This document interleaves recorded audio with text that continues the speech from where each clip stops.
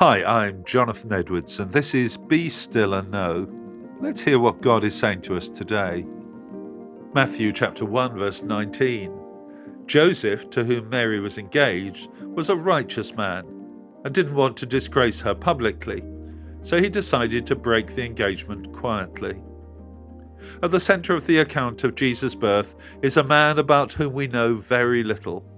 Joseph was the legal father of Jesus, and Matthew's Gospel begins with Jesus' family line through Joseph.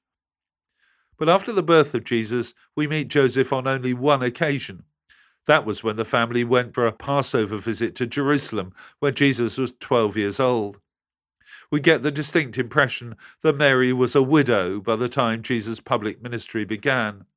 One verse in the New Testament tells us that Joseph was an artisan, and it's been generally assumed that he was a carpenter, but we can't even be sure of that. The word for artisan could also mean that he was a worker with iron or stone. Although we know so very little about this extremely important man, we know about his character. Joseph was described as a righteous man, which means that he was concerned to be obedient to the law.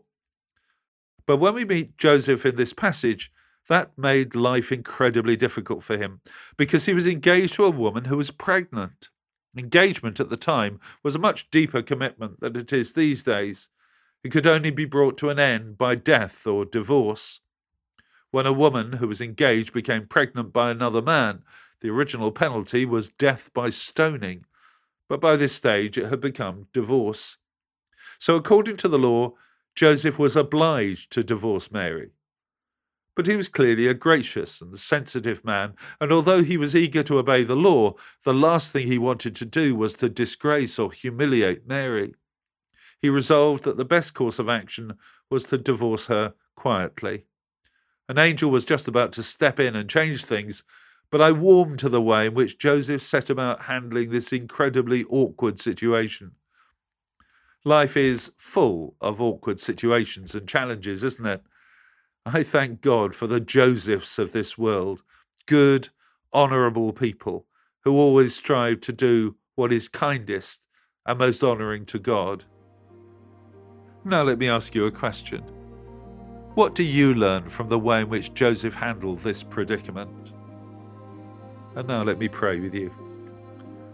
Loving Father, help us to live so close to you that we will always make wise and careful decisions.